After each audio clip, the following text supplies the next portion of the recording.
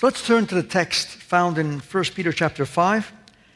We're going to be looking at simply two verses. We're going to be reading two verses, but we're going to be looking only at verses 6 and 7, but particularly verse 6. So last week we looked at verse 5, clothing yourselves with humility toward one another. And today we're going to be looking at verse 6 and verse 7. So please stand for the reading of God's Word.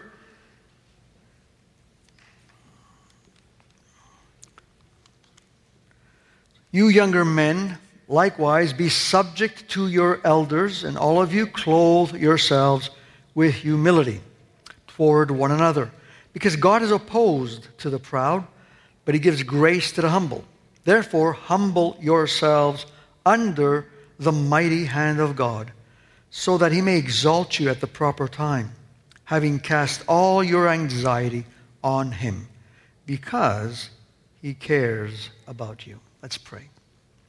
Father, we bless you. We thank you for this precious portion of your word. What a theme, what a subject. We can never do it full justice. I can't. So I ask for grace. May the words of my mouth and the meditations of our hearts be acceptable in your sight at this moment. Amen. Please be seated. So last week we noticed how true humility is found only in God. So this is the theme as we continue with our series in 1 Peter. We are coming to the close of this letter, and how wonderful that we can deal with this subject. It is a vast subject. We cannot plummet the topic in its entirety. In God, as I said, we find true humility. And with the incarnation, God's humility became manifest. And, of course, it found its climax in the death of Christ. No God has ever humbled himself as the God of heaven. No God. In the Trinity, we witness both unspeakable glory and incomprehensible humility.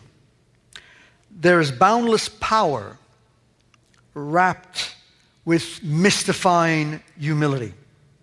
It's beyond us. We can't understand it. The gods of men are completely full of themselves. All gods are nothing more than mere projections of man's mind, man's fallen mind. The gods we admire are powerful, fast, strong, beautiful, gifted, rich, bright, perfect.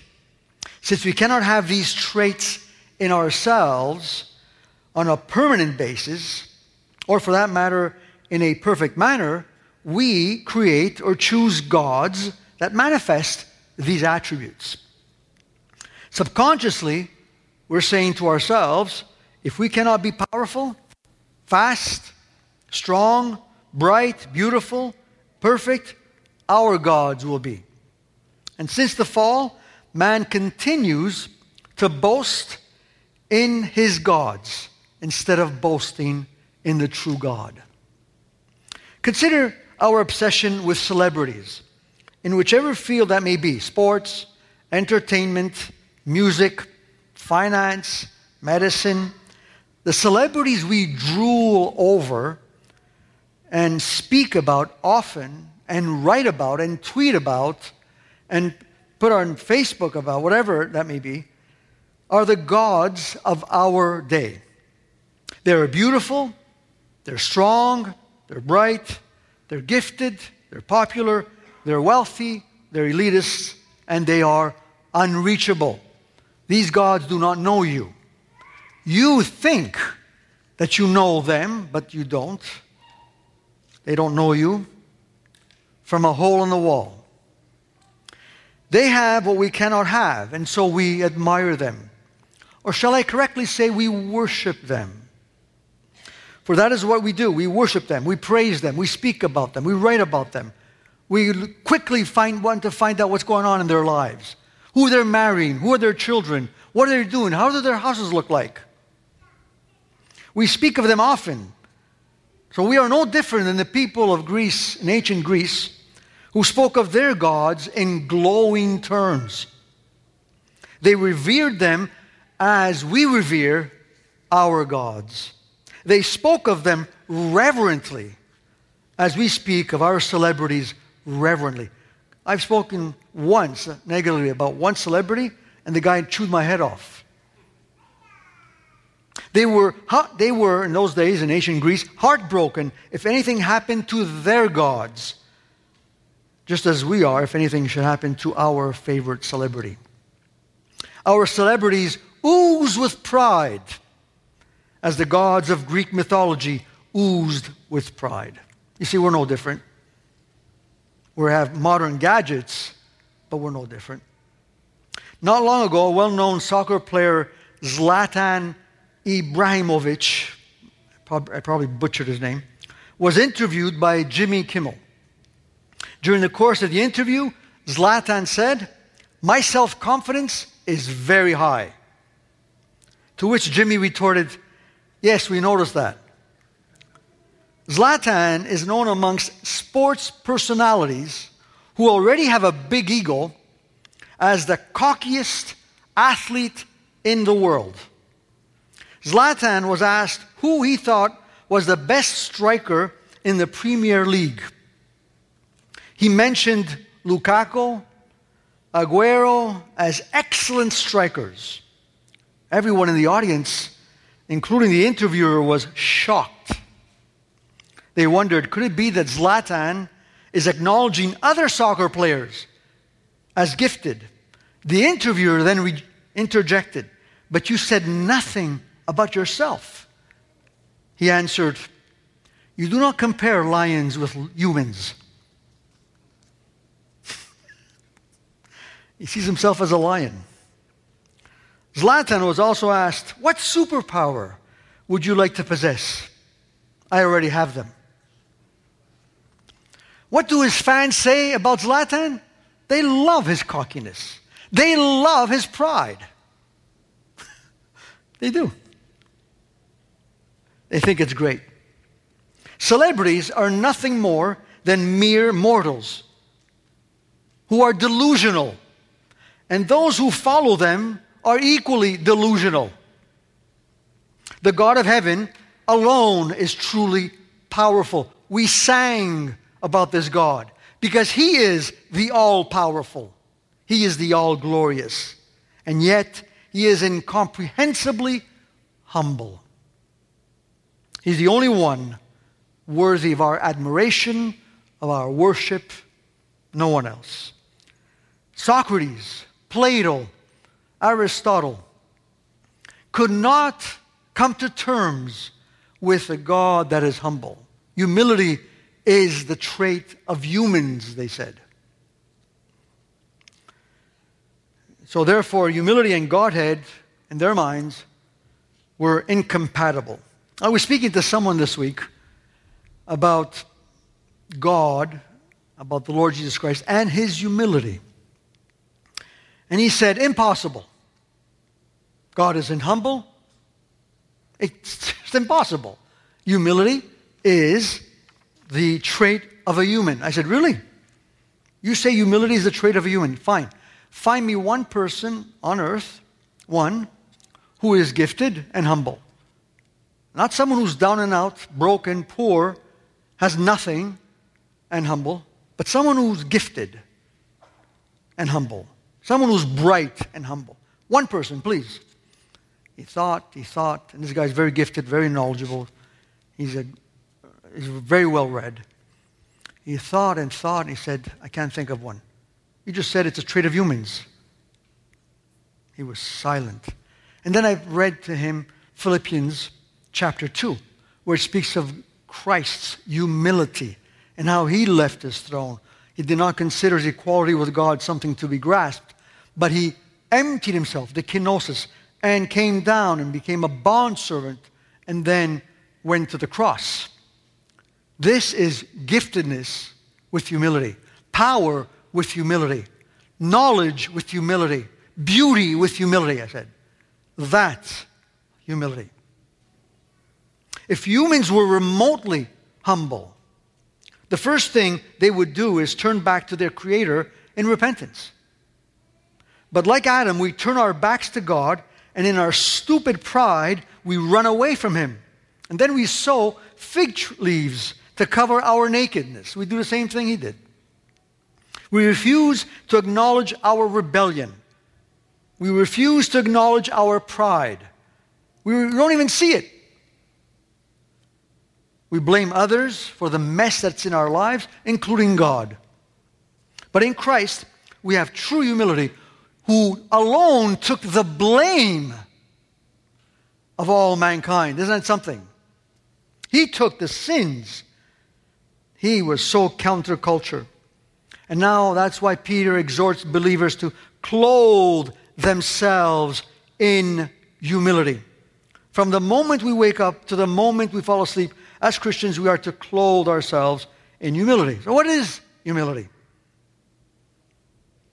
It means to acknowledge that our resources, our gifts, everything we've received from God, our possessions, everything, our families, whatever we have that has been given to us to steward, because that's what we are, we're stewards, we are to place them at the disposal of others who are in need.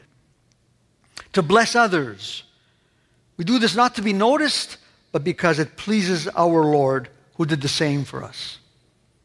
And we saw the passage of John 13 when Jesus, who was the glorious Lord, wrapped himself with a towel and washed the feet of the disciples because they needed to be washed. That was a need. Humility is not a self-effacing posture of clasped hands with heads leaning sideways, saying to everybody or conveying the message, I'm nothing, I'm a nobody. That's not humility. Humility is acknowledging that we have so many gifts, that we have been blessed beyond measure, and now we're going to serve others. There are people who come to church and say, I want to get this, I want to see in church this, and I want to have this. They have no clue as to what it means to give. The mature Christian who understands that he has been blessed says, I want to serve, I want to give, I want to make myself available. And the elders are the ones who lead this way. They make themselves available. And then everybody else in office lead by serving, by giving of themselves. That's humility. Humility, therefore, is not, I'm a nothing. It's basically, here's a quote. I think it's a good quote. Humility is not thinking less of yourself, but it's thinking of yourself less. Not thinking less of yourself. I'm nothing, I'm a nobody, and just walking around like if we're nobodies. No, it's thinking less of yourself so that you are concerned about those around you, because that is not natural for us. What is natural for humans is to think about themselves, to look after themselves. That's why, again, in Philippians chapter 2, Paul says, do nothing from selfish or empty conceit, but with humility consider one another as more important than yourselves. Do not merely look out for your own personal interests, but also for the interests of others. And Christ did that. He embodied this message.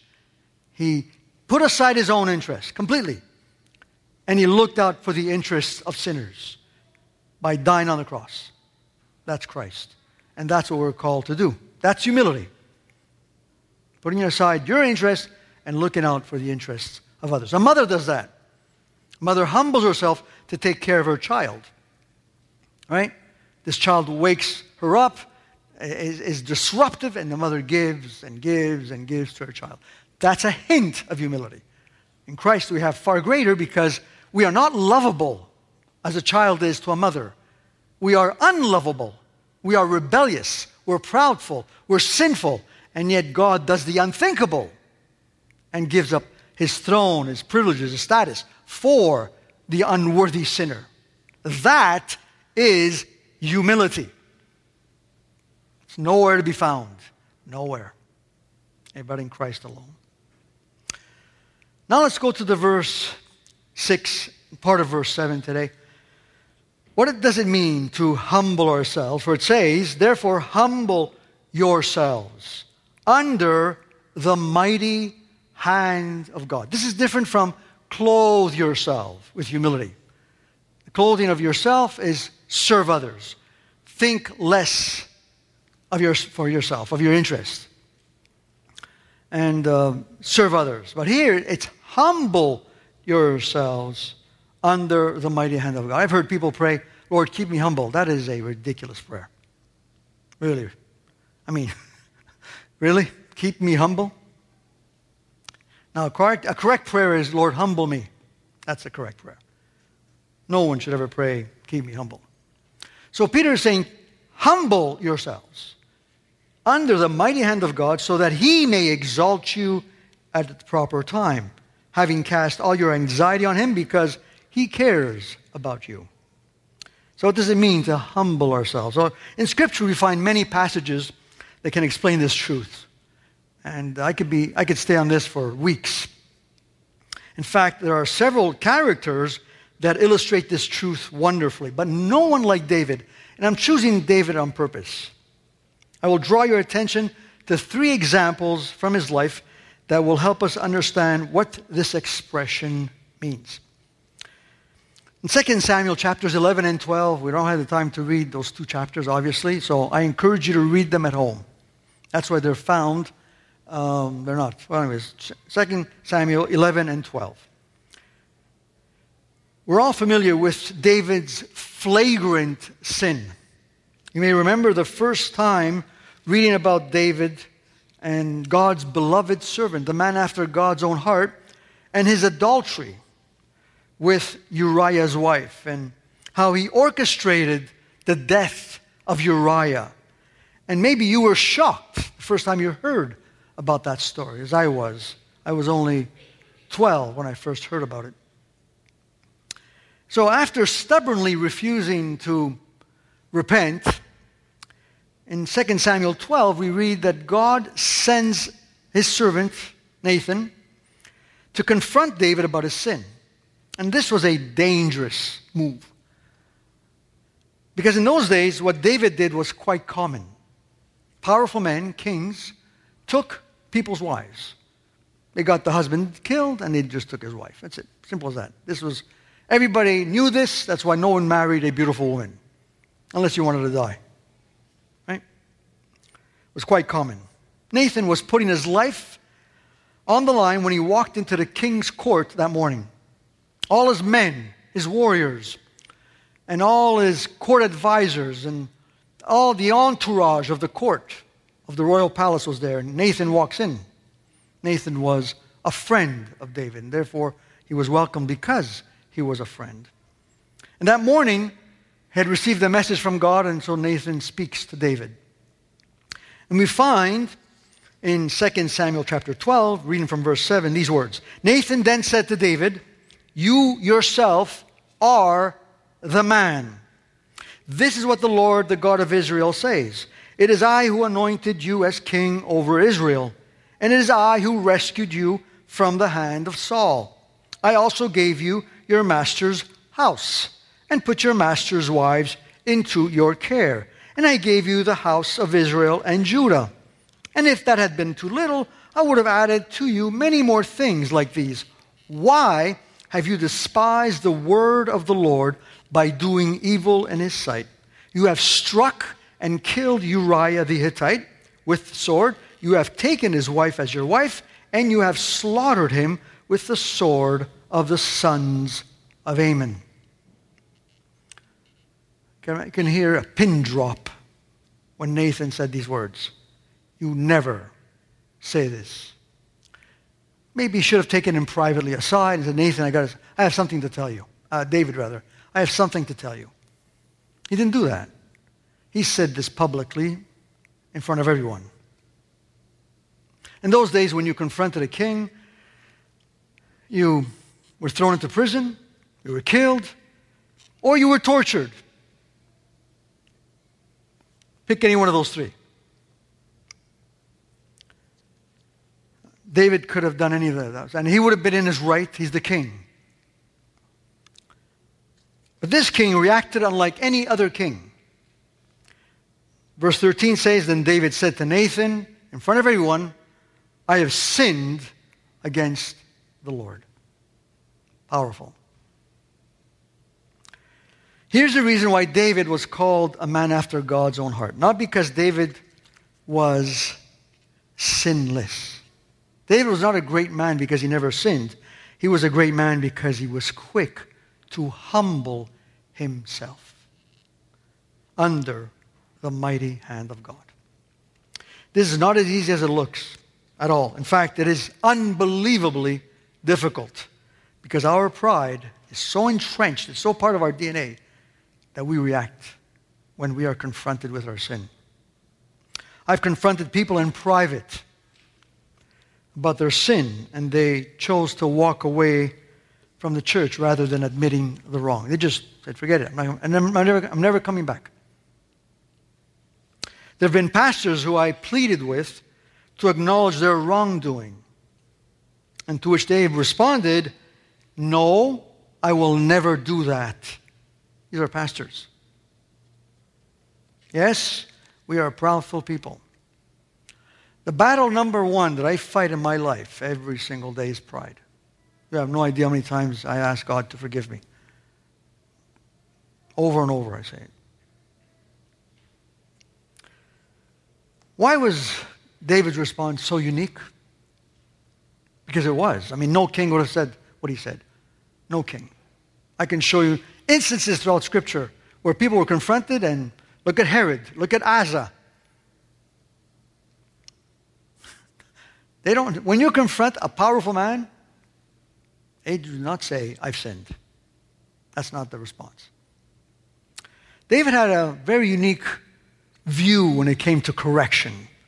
You'll find his view in Psalm 141, verse 5. From these words, we can see how truly great David was. And this is what made him great. This is what made him a man after God's own heart. Not because he never sinned, but because of this. Pay attention. Mark this verse. Memorize it. Read it often. Say it yourselves. This will save your life. Psalm 141, verse 5. Let a righteous man strike me. It is a kindness. Let him rebuke me. It is oil for my head. Let my head not refuse it. What is David saying here? Everyone in Israel was familiar with the special occasion called the anointing of an office. The anointing of a king, the anointing of a prophet, or the anointing of a priest. It was a very moving and a celebratory moment when chosen men were called to serve in any one of these three offices, and they were anointed with aromatic oil in the presence of everyone. David had been himself anointed as a young man, and later he became king of Israel. Other offices, like the priest, you'll see and read about Aaron's anointing and so forth. And it was a ceremony that lingered long in the memories of the people because once the person was anointed, he would walk home or walk wherever he'd walk, and the aroma, the fragrance was so powerful. And they would remind them, you were anointed. I was there. What a powerful moment that was. May the Lord bless you. It was a moving moment. There was a special moment. And they would look at that individual with admiration that God had chosen him and had anointed him to serve the people of the Lord. David does the unthinkable. David likens this special moment with correction. Now, who would do that? No one would. No one. You don't look at correction and say, oh my goodness, my mom corrected me. It was just like I put perfume on me. I felt so good. It smelled so beautiful when she let me have it. Right? No one does that. But that's exactly what David says. He compares one with the other. Can you imagine when the people of Israel read this psalm for the first time? They're reading Psalm 141 and they're saying, huh? That's why David was great. Because he would look at correction from a righteous person. Now some people say, oh, he's not righteous. Please, please. Nathan, he could have said many things about Nathan. He knew him intimately. Nathan, how dare you? I know this and this and this about you. He doesn't do that. He doesn't do that. He likens the rebuke and the stern correction to this beautiful moment of being anointed.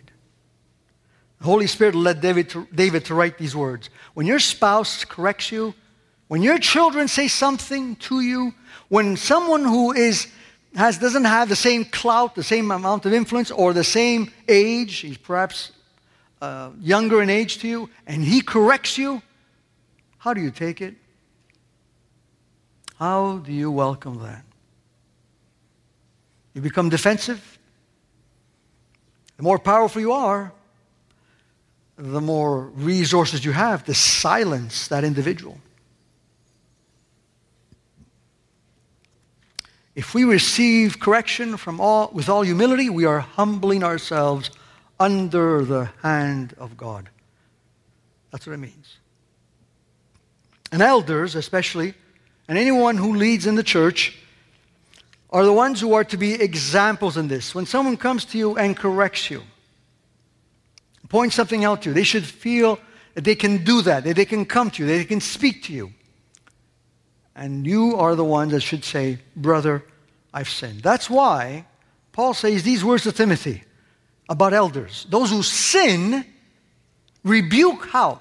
Before the entire church. The elder that sins must be rebuked in front of the church, not privately. I sin, it's before the church. It's never privately. I've had people come to me and share something with me and corrected me, and I made sure it was brought before the church. It had to be brought before the church. If we as elders don't do that, we're not leading. We're not. We're just like the world. Let's keep it hush-hush. Oh, we can't touch the president. We can't touch this person. Oh, forget that. No, we can't do that. If someone does not receive correction well, he fails as a leader. He fails. He's not humbling himself before the hand of God. He is not. He's disqualified from service. God opposes such a man.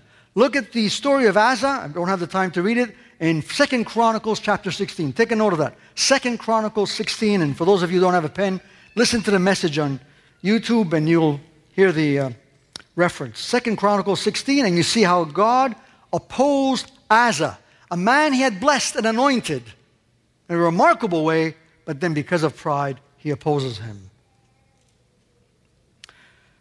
2, we humble ourselves when we amend our steps. Again, look at 1 Samuel chapter 25. Read the story. It's fascinating. Years before David became a king, he was forced to go into hiding with his men. Saul, the king of Israel, wanted David dead. He envied him and hated him and had all his army looking for David, canvassing all of Israel. Find him, kill him, bring him to me. And they couldn't, of course, because God took care of him.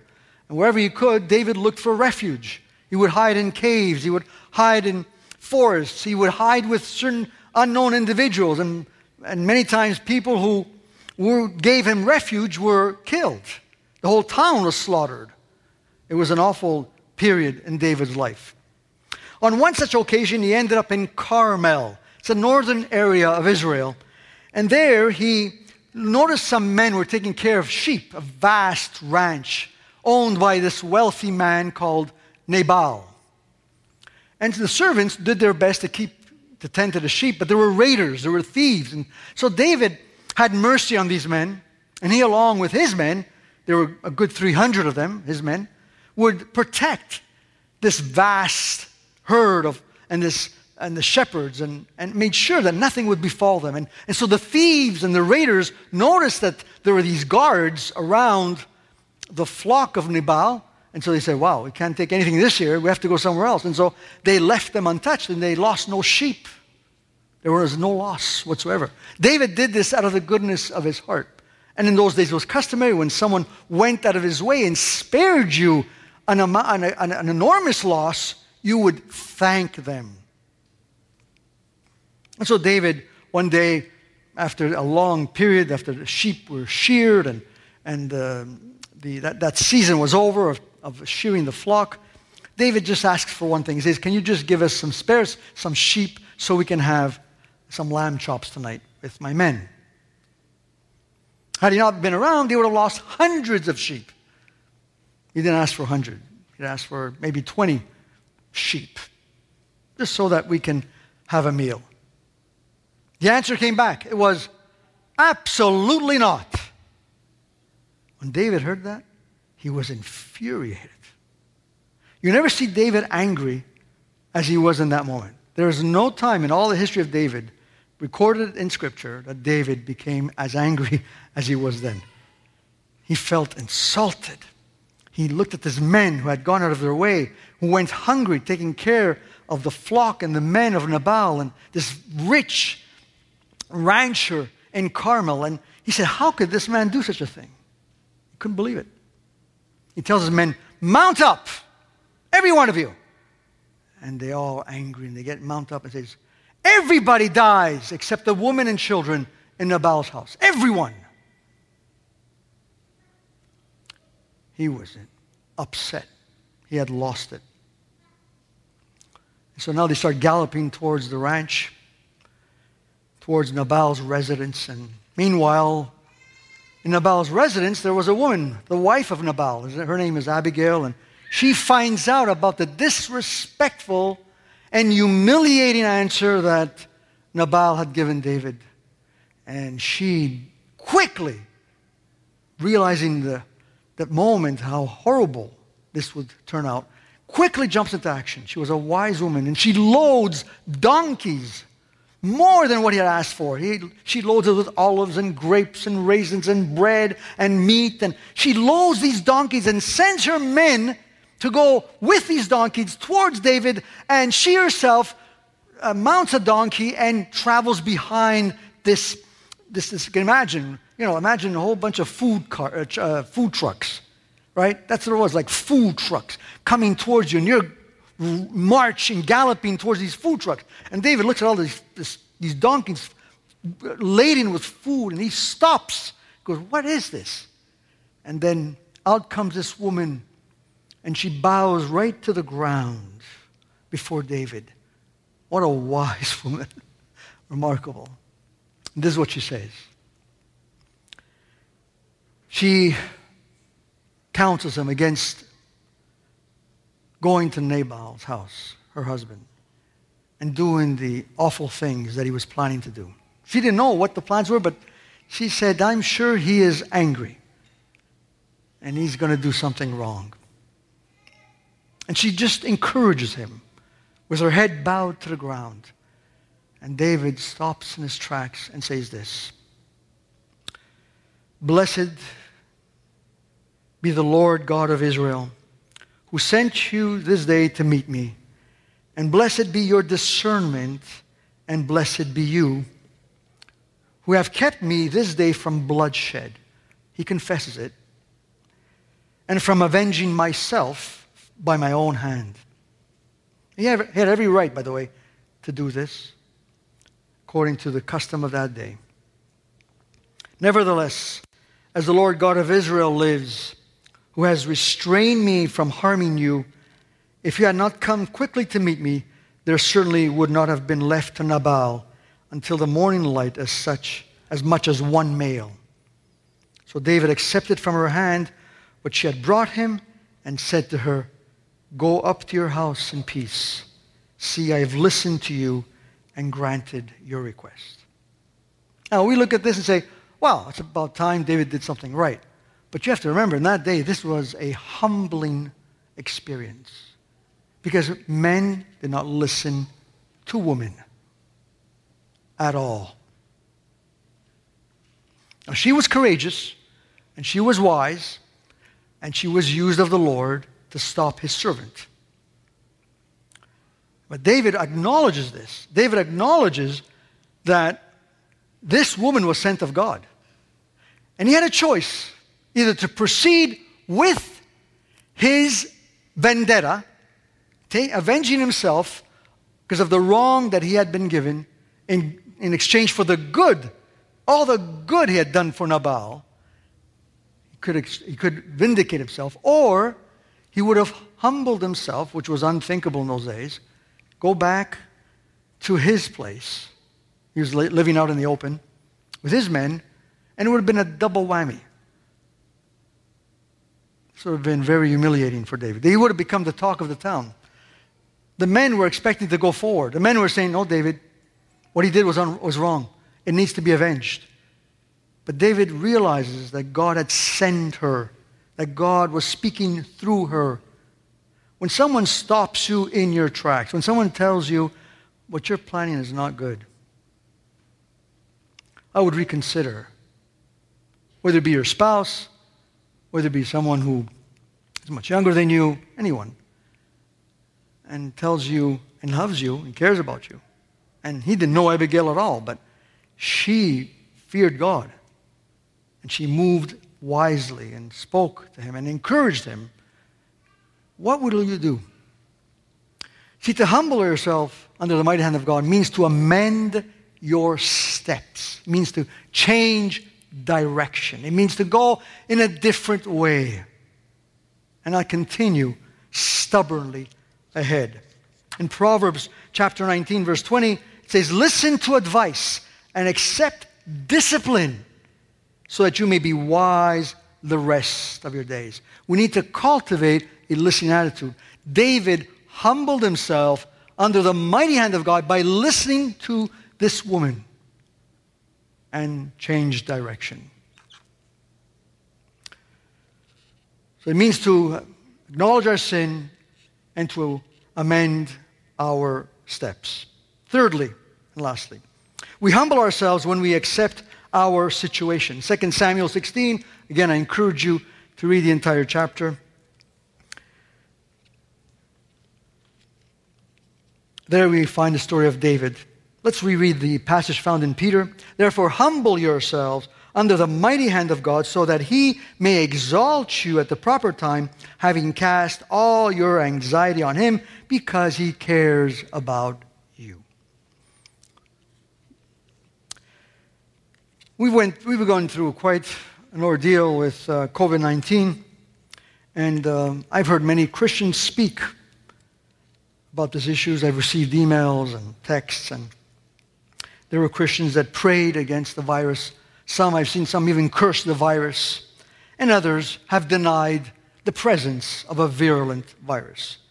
Many different kinds of responses. There is no virus.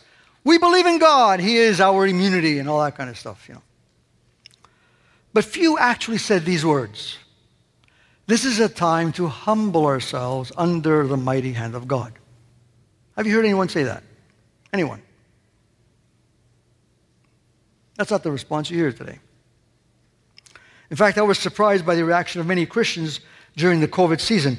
Few chose to place their trust in the Lord while continuing to serve, regardless of the circumstances. The majority of people, and I mean Christians, fell into one of these three categories.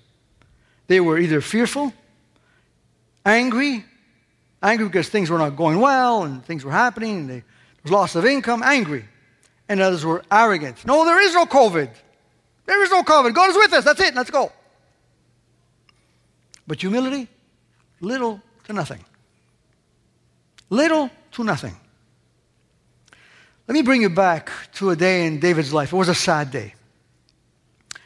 Absalom, his son, one of his beloved sons, who has a history in and of himself, had methodically and maliciously turned the people of Israel against King David. When David realizes the danger he was in, he quickly plans his escape and the escape of everyone who was with him in the palace. He knew that Absalom would not spare anyone, would eliminate every one of them.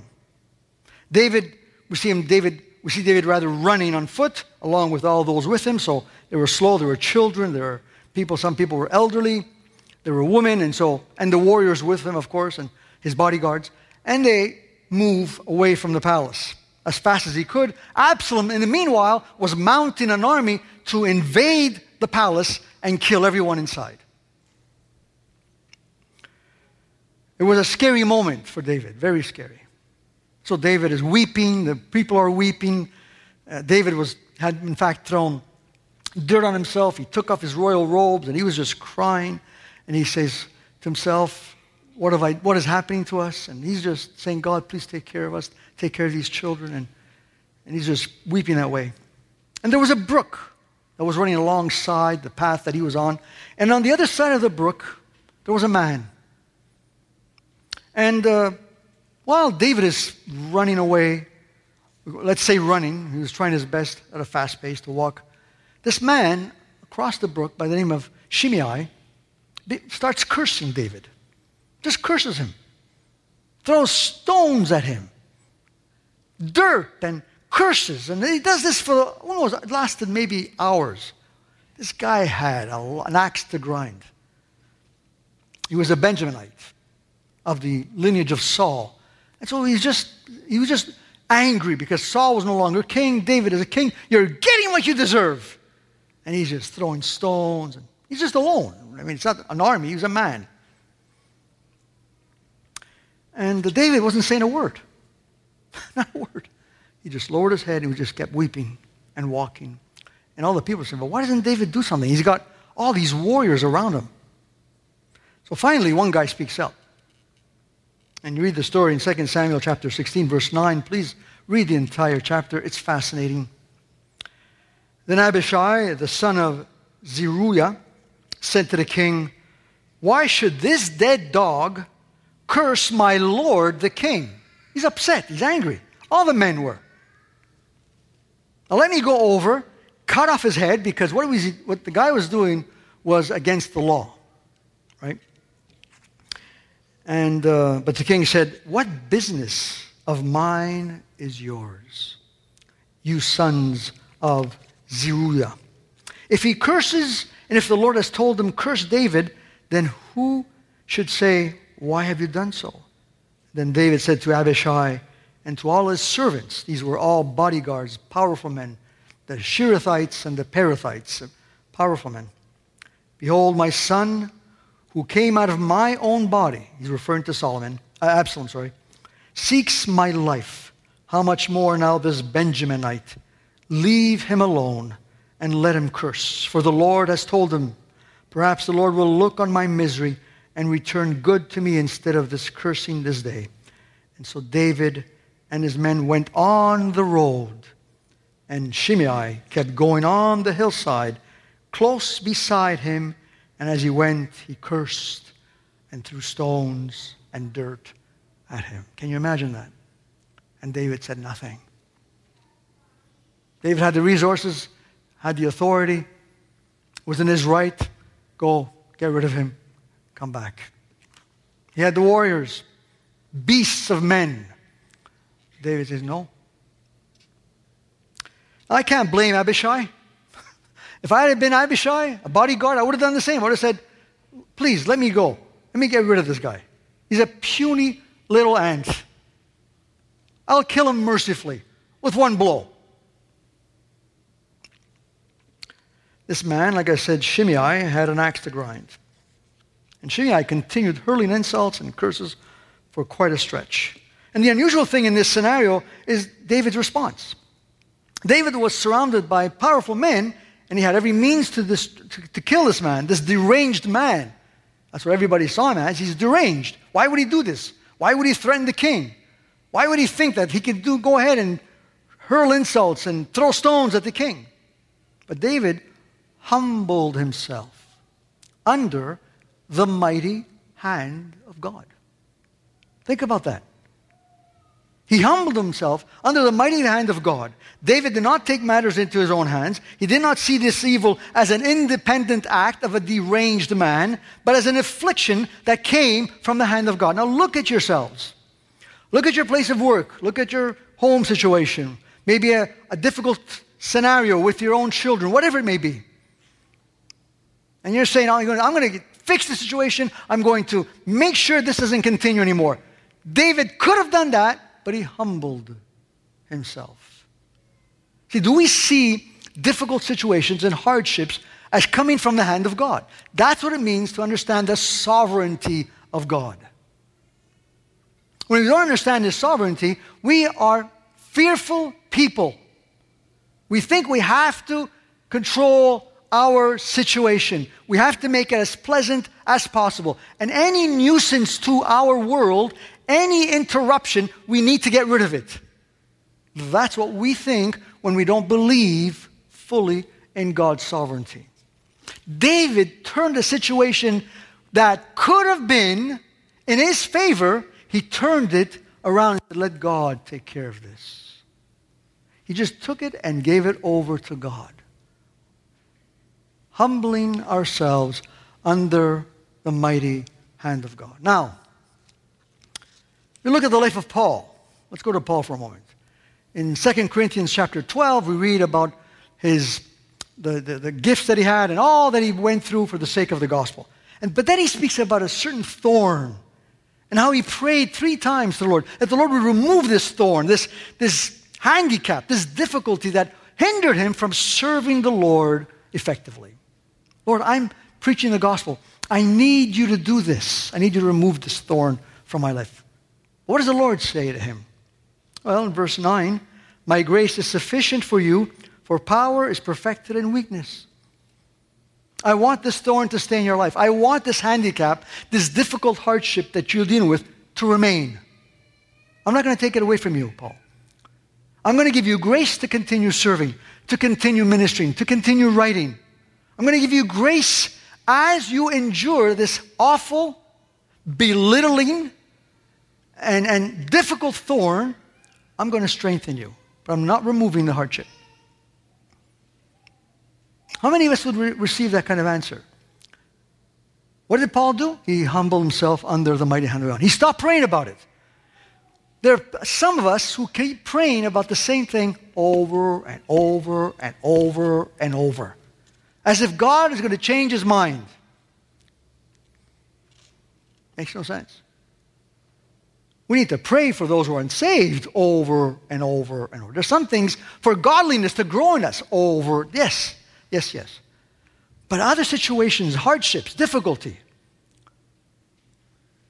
There have been Christians praying for COVID, and they've been cursing it, and they've been prophesying. COVID is going to stop. It's going to stop dead in its tracks. Yeah, sure it is. Of course.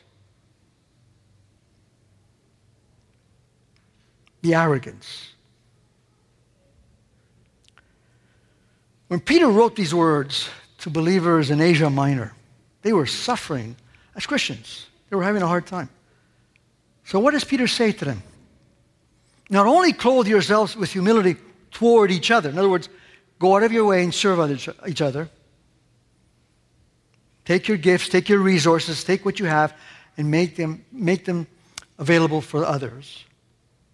It's not your car, it's God's car. It's not your house, it's God's house. It's not your money, it's God's money. That's the Christian's worldview. So therefore, I'm a steward of these things. I will use them for the others. I will bless others. It's not my gift. It's not my intelligence. It's not my whatever possessions I have. These are God's, and therefore God has given them to me as a steward, and therefore I will bless others. That's what it means to be clothed with humility toward each other.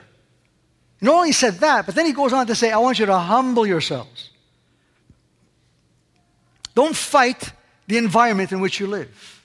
Don't be angry, don't complain about Caesar, about the fact that you are living a very difficult time and you're being maligned and you're being ridiculed and maybe you've lost a job, maybe you've lost a promotion, maybe you've lost your land, whatever it is, humble yourselves. If David, who had authority, could have resolved this situation and chose to humble himself, how much more we as Christians who know Christ, who is the one who humbled himself to the point of dying on the cross. Certainly we can humble ourselves. Peter says, if you don't humble yourselves, God will oppose you. He will. But if you humble yourself, here's the promise, and it's so wonderful, He will exalt you, verse 7, in due time. He doesn't exalt you right away. He lets you go through that humbling experience. He waits for you to humble yourself under the mighty hand of God so that at the end He can reward you.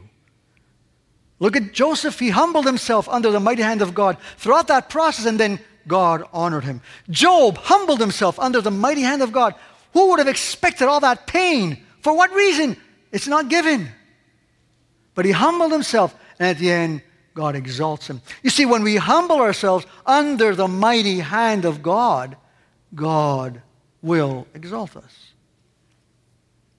But when we fight and complain and doubt, and we become angry, I'm angry with God, angry with others, and we don't understand what's going on, instead of humbling ourselves. The problem is our pride.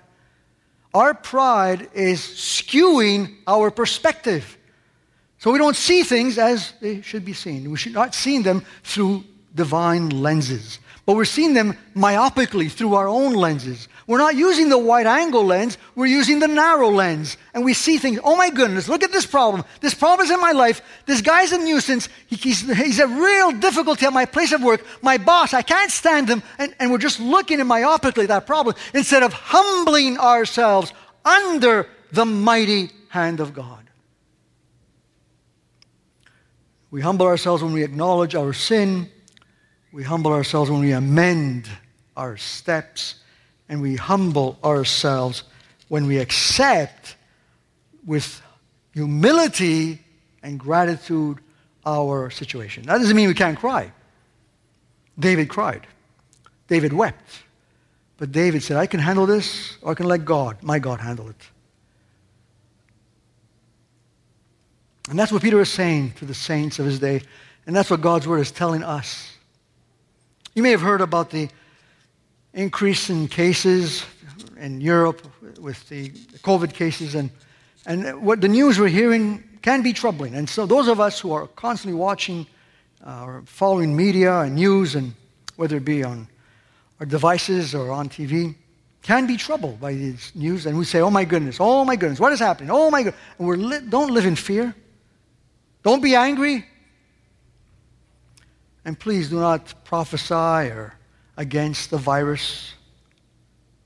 It is God's doing. We need to humble ourselves under the mighty hand of God. It's only when we do so that God is free to exalt us. Now look at Saul's life. You can read that on your own. King Saul, the first king of Israel. That man never humbled himself under the mighty hand of God. Never. And so what do we see? That God opposes Saul over and over till the very last. God opposes him. God is never, ever bending before a man who is proud. God doesn't have to bend before us either. But such a humble God, he looks for humility. He rewards those who humble themselves under his mighty hand. If you don't humble yourself today, God will oppose you today, and he will humble you tomorrow when you meet him face to face. For every knee will bow, every tongue will confess that Jesus Christ is Lord. We might as well do it today and enjoy his favor. What an amazing God that he should do this, that he would reward humility. Oh, that the Lord may give us grace to humble ourselves under his mighty hand. Let's pray. Heavenly Father, we thank you for your word. It is so vast that there's no way we can understand this precious book that contains your counsel, your mind, your will to the fullest. But for those nuggets of gold that we're able to mine from this book, for those wonderful truths that we glean from the Bible, we're so thankful. For they change our lives, they impact us. And your people have come here today not to listen to my words, but to listen to your word. And thank you for their eagerness, their hungry hearts, and the minds that you've given them to receive the counsel of the Almighty. I pray that indeed the meditations of our heart as we leave this place will continue to be pleasing to you, and that the words of our mouth would be acceptable to you as we encourage one another and minister one to another. Thank you for the joy of being together in your presence. What an honor, what a privilege. One day when we are going to be together in your presence, we're going to look back at these moments and realize how impactful they have been, how blessed we were to be so anointed with joy. Oh, Father, teach us to constantly humble ourselves under the mighty hand of our Lord, so that indeed we could find the reward that you have in store for your people awaiting for us. And this we pray in the wonderful and glorious name of our Savior. Amen and amen.